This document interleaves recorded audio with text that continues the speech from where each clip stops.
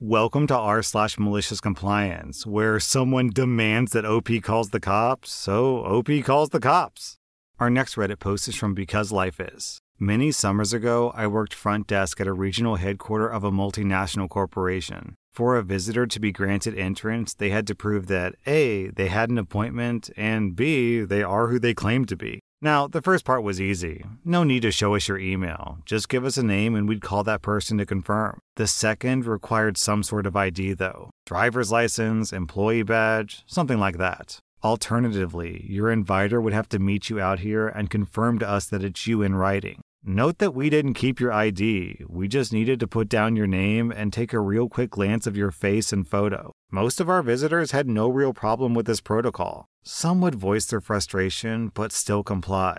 Well, not this special guy. He got aggressive and demanded an explanation about the need for an ID when he was standing right here. He couldn't seem to grasp it however we tried, and he got increasingly louder. He didn't want the person who invited him to meet him outside because this is wrong. Security was ready to see him out when he screamed at us to call the cops because we needed to be arrested and taught a lesson on civil rights. Calls were made, cops came quickly, and he was escorted out in cuffs. Turns out he already had a warrant. They just weren't in a hurry to get him. The icing on the cake was that he was here for a job interview. OP, you're just going to end the story right here? You're not going to tell us how it ended? Did he get the job?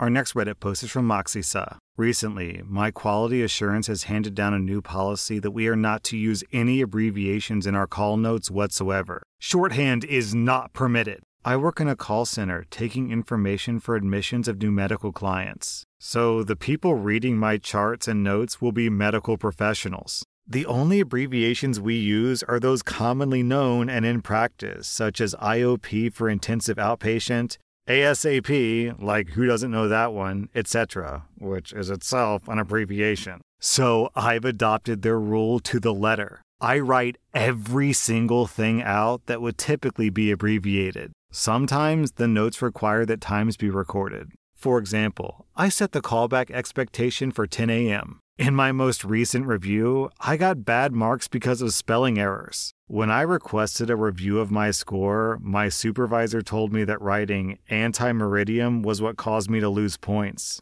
I kindly cited the new rule that required no abbreviations be used. My supervisor stated that he had never heard the term anti-meridium before. I explained what it meant, and it's the long, spelled-out version of the term AM. My score was amended to reflect that no error was made. Our next Reddit post is from Ice Arena, and the title is Cheeseburger with No Cheese. Yeah, I know, that's a hamburger. But try telling that to every single Mrs. After Church Karen 100 times and let me know how much you want to press that point. A cheeseburger was 25 cents more than a hamburger at the fast food restaurant where I worked back in the day. Eventually, I got tired of being yelled at for correcting people and explaining that what they really want was a hamburger. This happened multiple times a month, mind you. I wasn't getting paid enough to stupid-proof hangry people's fast food orders. So I started ringing people up exactly the way they ordered. At first, I'd ring them up for a hamburger because I knew that's what they meant. But then I got chewed out by someone who read their receipt, so no more going out of my way to save people from their self-inflicted stupid tax. The first time I rang up cheeseburger, no cheese, the cook came up to tell me that I rang it up wrong. I just said, that's how she ordered. My dead on the inside tone said all that I couldn't express in mere words, and the kitchen employees caught on right away. They never questioned the orders rung up that way again. It was a win-win. I didn't have to get yelled at for trying to save people money, and the restaurant made an extra $1.50 every month from customers ordering cheeseburgers with no cheese. I don't mean to brag, but sometimes the restaurant made a whole extra $2 a month thanks to me. It was a little thing and petty, but it made my retail-weary heart a little glad. Our next Reddit post is from OK Ganesh. 8 or 9 years ago, I was a baker at a popular fast food chain in my country. I had always been a model employee, so one day I was surprised the manager asked me into her office. She reprimanded me because I had taken a 45-minute break instead of a 30-minute break on the previous week. I remembered that day, and indeed, I had taken more than a 30-minute break. 31 minutes to be exact. And that was because when I was on my way back from my break, someone had a concern that I took the time to resolve. I explained that to her, but she was adamant that the system rounded to the nearest 15 minutes, and that if it said 45 minutes, then there was no way I could have only been 1 minute late. She made it clear that it was my fault, and the punch system is law since it can't lie. On my next shift, I looked into it. On the punch system, there was a way to see what time you punched in. I realized that the system wasn't rounding to the amount of time that you worked, but rather the time at which you punched in. What happened that day was I punched out at 10:22, which rounded to 10:15. Then I got back 31 minutes later at 10:53, which rounded to 11 a.m., hence the 45-minute break. Now, in my position, I had the luxury of choosing when to go on break as long as they didn't run out of anything during that time. From that day on, I made sure to go on break just after the cutoff and back just before the next one. For example, I punched out at 10:08, which rounded to 10:15, and then back in at 10:52, which rounded to 10:45. Thus, I ended up with a 44-minute break, which according to the system was only 30 minutes long. One time, a supervisor told me that it seemed like I was gone for a bit longer than usual. I replied that she saw me punching in and out and that she could go confirm in the system if she wanted to. I never heard from her again after that. Our next Reddit post is from Meekly Enthusiasm. I'm a second-year veterinary student. This is when we start our live surgery labs. We work in teams of 3 students, a surgeon, an assistant, and an anesthetist. Also, we're obviously overseen by certified specialists and many experienced vet nurses as well. We have lectures from 7 a.m. to 11 a.m. Lunch is 11 to 12. Our lab begins at 12 p.m. sharp. However, we were told that we have the option to come to lab early and begin. It became very clear after the first week that this is an expectation, not an option, that we skip lunch or eat during the lecture and come straight to the operating room. During one lab, at 11:50 a.m., the anesthesiologist yelled at a student for a few minutes in the pharmacy area while getting drugs for lab for not having his patient ready and waiting in the induction room. And this is 10 minutes before lab even begins. And this group wasn't scheduled to start working until the last wave, which is normally like 1 hour later. There is no reason to be 1 hour early if your group is in the final wave. Being on time is sufficient, and actually, they were still early. Our class has been getting berated by this anesthesiologist as well as some of the surgeons in this lab. For example, a student surgeon asked for help. A surgical resident came over from another patient to help, and now she wasn't sterile. The resident told the student that she was holding her forceps wrong and then grabbed them from her hands. Then she made the student leave her patient on the table to re-scrub, re-gown, re-glove, and open a new instrument pack. All because the student wanted to ask a question. This is a common technique they'll use on us when we've done something wrong to get us to remember it next time. Well, the entire class was fed up with this. Our class called a meeting about it, and we decided that we were all going to start showing up to lab 5 minutes early instead of an hour early. Not for petty reasons either, but it's a matter of patient safety as well. Several students have actually fainted from skipping lunch to go and operate instead. We were given 11 a.m. to noon for lunch, and we were going to take all of our time. So that's what we did. At 11:40 a.m., one of the surgeons came to our lecture hall where the majority of us stay and eat lunch and asked us why we're not in lab yet. A student at the front of the room simply said, "Lab begins at 12 noon. The surgeon gave us this long spiel about professionalism and how we're being inappropriate and putting our patients at risk, and she left. The operating room is a 2-minute walk from the lecture hall, so we finished lunch and all showed up around 11:55. The clinicians were very mad about it and reported our class to the dean, and so the dean called a school-wide meeting about it. Some of our classmates spoke eloquently about our reasons and our actual patient safety concern, which turned it right back on the clinicians who were citing patient safety. Also, this school claims to care immensely about student mental health, since this profession has one of the highest unaliving rates and our own class even suffered a loss. And cutting our break time and our lunch is no way to support that. Beyond that, the schedule says that we begin at 12, and we're still showing up a few minutes early to ensure that we can actually begin at 12. Ultimately, the dean just released a statement saying they can't force us to begin lab an hour early, and we'll start at 12 when the dean's office scheduled lab to begin. It's a small win for us, and certainly we will face backlash, but at least we have a break to eat now. Our class is known for not putting up with BS.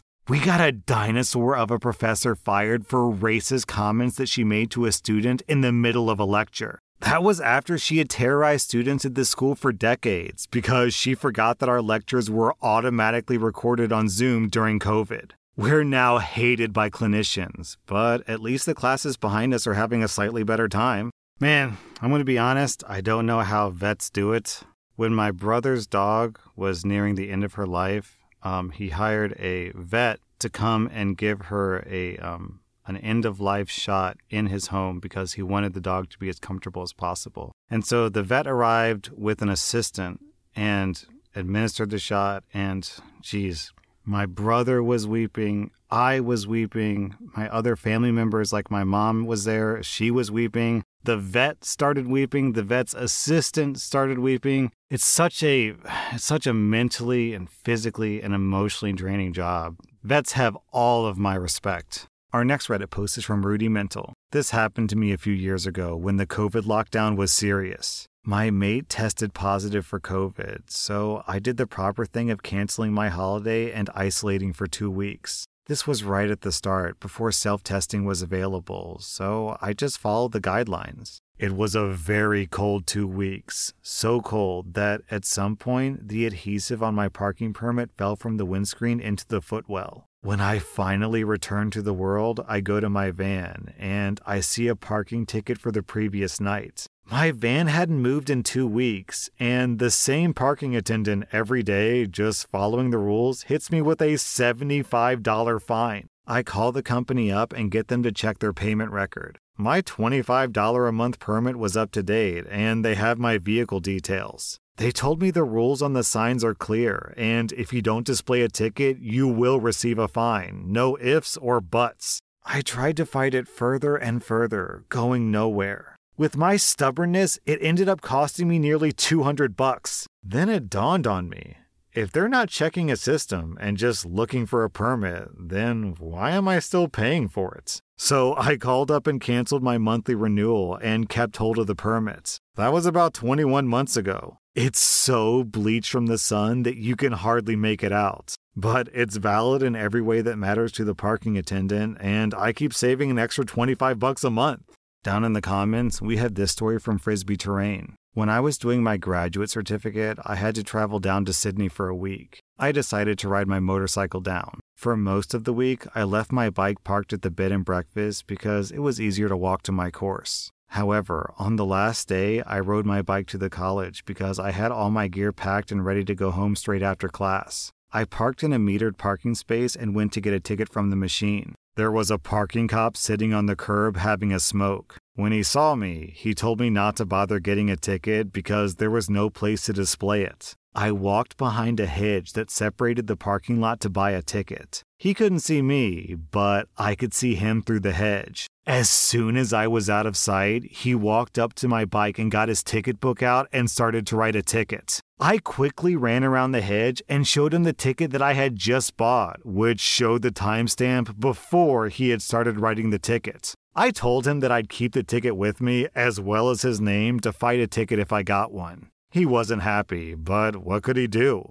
Our next Reddit post is from Middle Pound. This happened yesterday. I teach at a public school. Occasionally, in the hallway where I teach, there's an overwhelming sewage smell. Normally, it's an inconvenience, but not so drastic that we have to move rooms. Yesterday, it was the worst I've ever experienced since I started teaching at this school. Teachers immediately tried to move their classrooms. One of them moved to the principal's conference room, and for the gist of it, our principal was livid that her space was invaded. We received an email stating that we are not to move our classes without notifying our supervisor, which seems logical. However, the email went on to say that we're not allowed to leave our classroom at all, to walk, visit another classroom, etc., without speaking to our supervisor or the front office. I was absolutely fired up when I read this email. I wanted to make her regret sending it as quickly as possible. I notified everyone in my hallway that they should be calling the office every time they needed to use the bathroom. I encouraged as many teachers as possible to constantly be calling to notify of their movement around campus.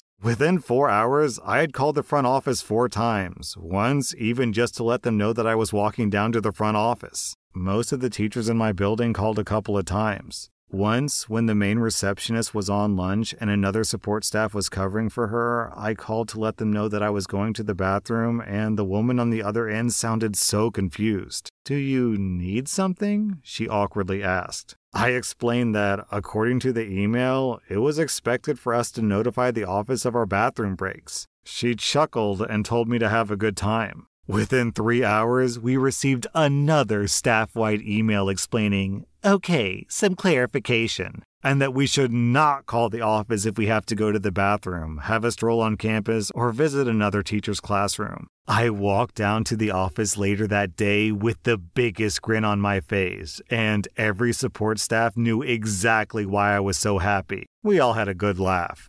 One of the support staff told me that the principal said, "I didn't mean it literally." But if you're going to put something in writing to a group of professional educators and be aggressive and rude about it, you better know exactly what you're saying. Well, I'm pretty sure the principal did mean it literally. It's just once it occurred to her what literally actually meant, she looked stupid. So now, well, I didn't mean it literally. What are you, silly? That was r/maliciouscompliance. And if you like this content, be sure to follow my podcast because I put out new Reddit podcast episodes every single day.